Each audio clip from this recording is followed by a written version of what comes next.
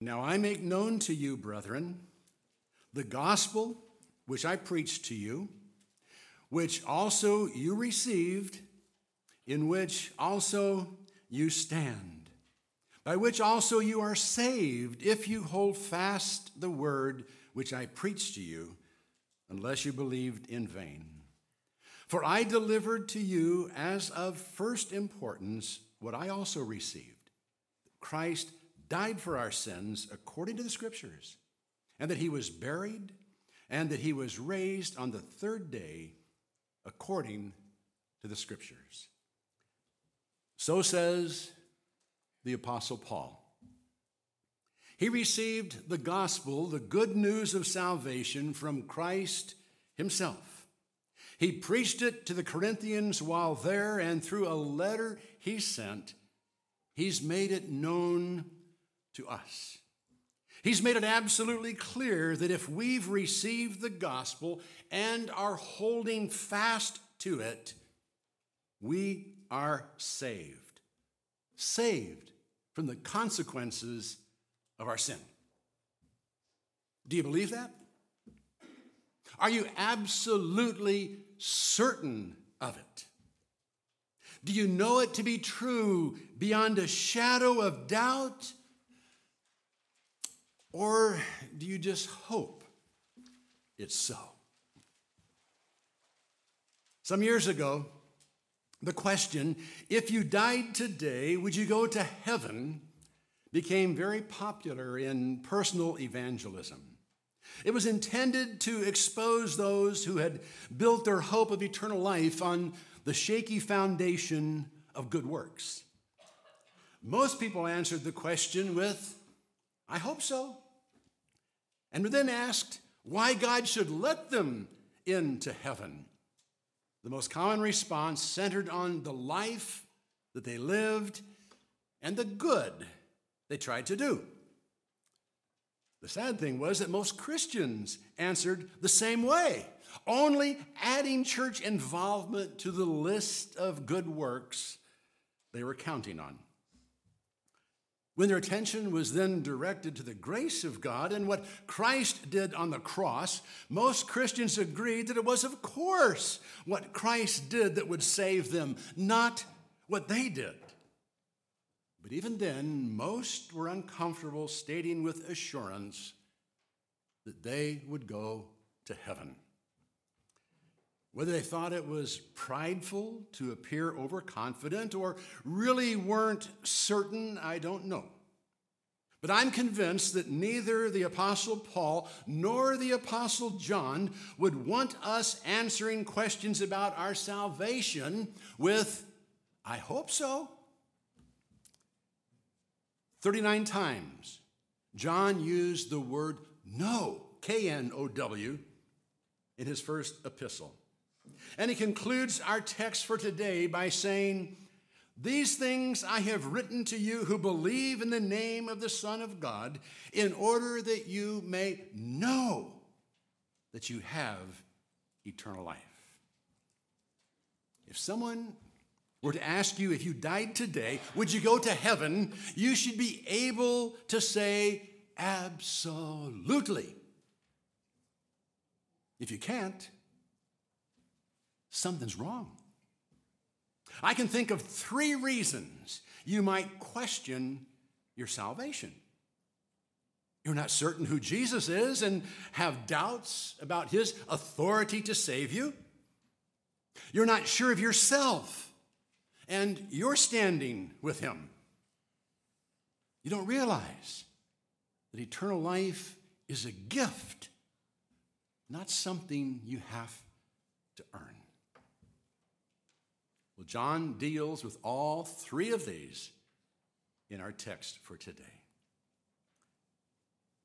This is the one who came by water and blood, Jesus Christ. Not with the water only, but with the water and with the blood. And it is the Spirit who bears witness, because the Spirit is the truth. For there are 3 that bear witness, the Spirit and the water and the blood. And the 3 are in agreement. If we receive the witness of men, the witness of God is greater. For the witness of God is this, that he has borne witness concerning his Son. The one who believes in the Son of God has the witness in himself. The one who does not believe God has made him a liar, because he has not believed in the witness that God has borne concerning his Son. And this is the witness. The witness is this, that God has given us eternal life, and this life is in his Son. He who has the Son has the life. He who does not have the Son of God does not have the life. These things I have written to you who believe in the name of the Son of God, in order that you may know that you have eternal life. John makes possible the assurance of eternal life by giving the assurance of who Jesus is, the assurance of who we are, and the assurance that it is a gift. Let's look at those verses again. This is the one who came by water and blood, Jesus Christ. Not with the water only, but with the water and with the blood. And it is the Spirit who bears witness, because the Spirit is the truth.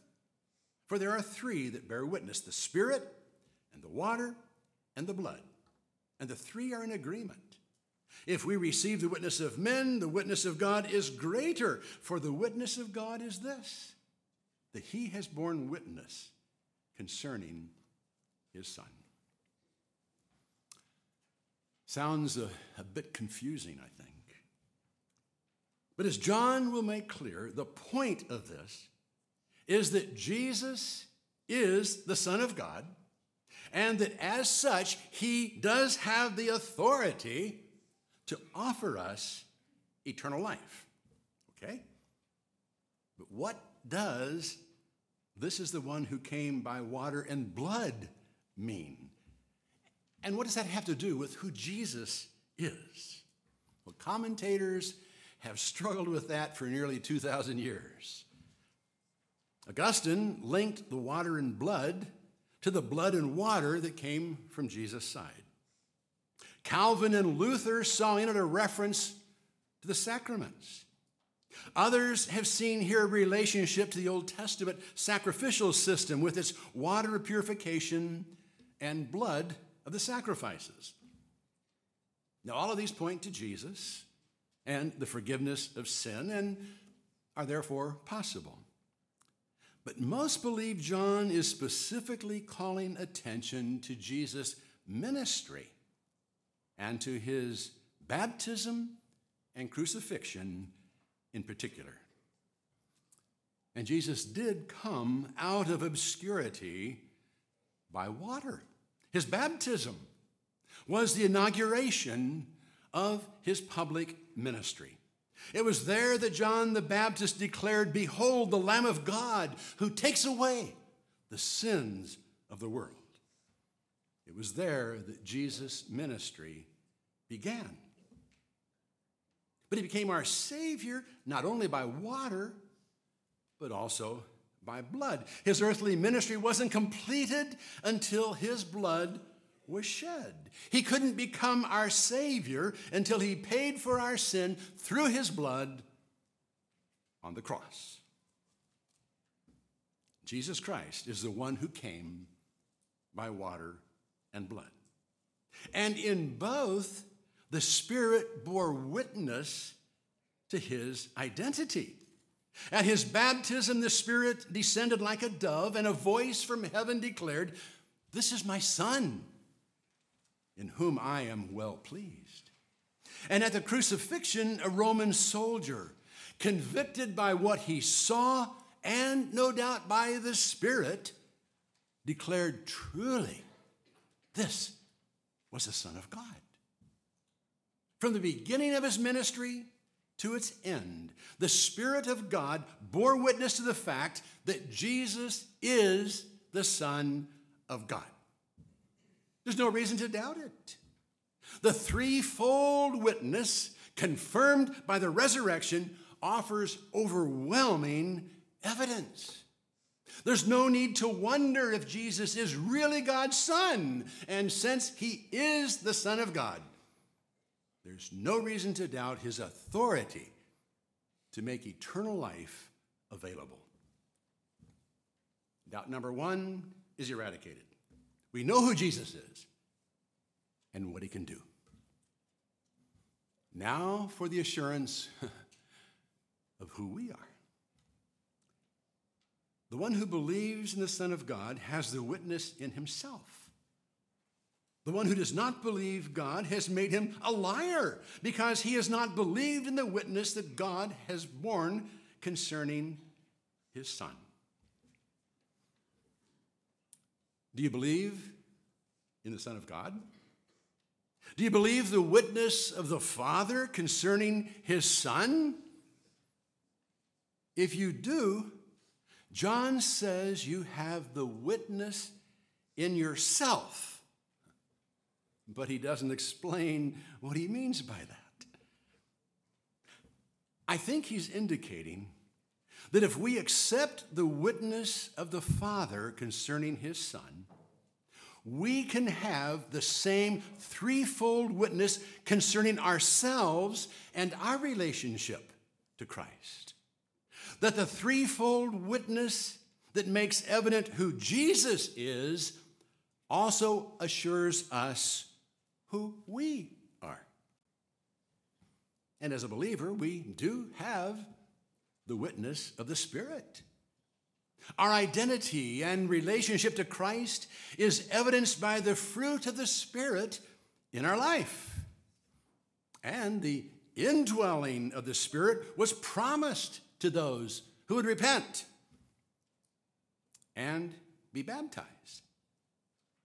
And as did Jesus, we received the witness of water at our baptism. Our baptism bears witness to our relationship with Christ. Now, an external rite in and of itself is no guarantee of a relationship with Christ. But if our baptism was the response of personal faith in Christ and expressed a desire to share in his death and resurrection, we have the witness of water. If we have died to self, buried the old man, and risen to walk in newness of life, our baptism verifies who we are. It serves as a marker, giving evidence to the fact that we have indeed accepted Christ as our Savior. It gives visible evidence to a commitment made in our heart and gives assurance of our relationship with Christ. Then, as was also true for Christ, we have the witness of blood. Each Lord's Day, we give witness to the fact that Jesus' blood has cleansed us of our sin by partaking of his blood. We sacramentally share in his body and blood, giving witness to the fact that Jesus died for us. Now again, just participating in a ceremony doesn't guarantee a relationship with Christ.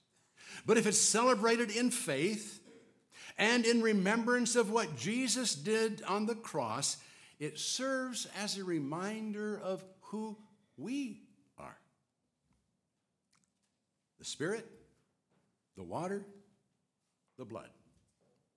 They all testify to the fact that I am a believer and have put my trust in Christ to save me. And he's the one who does the saving. We don't earn eternal life. It's a gift.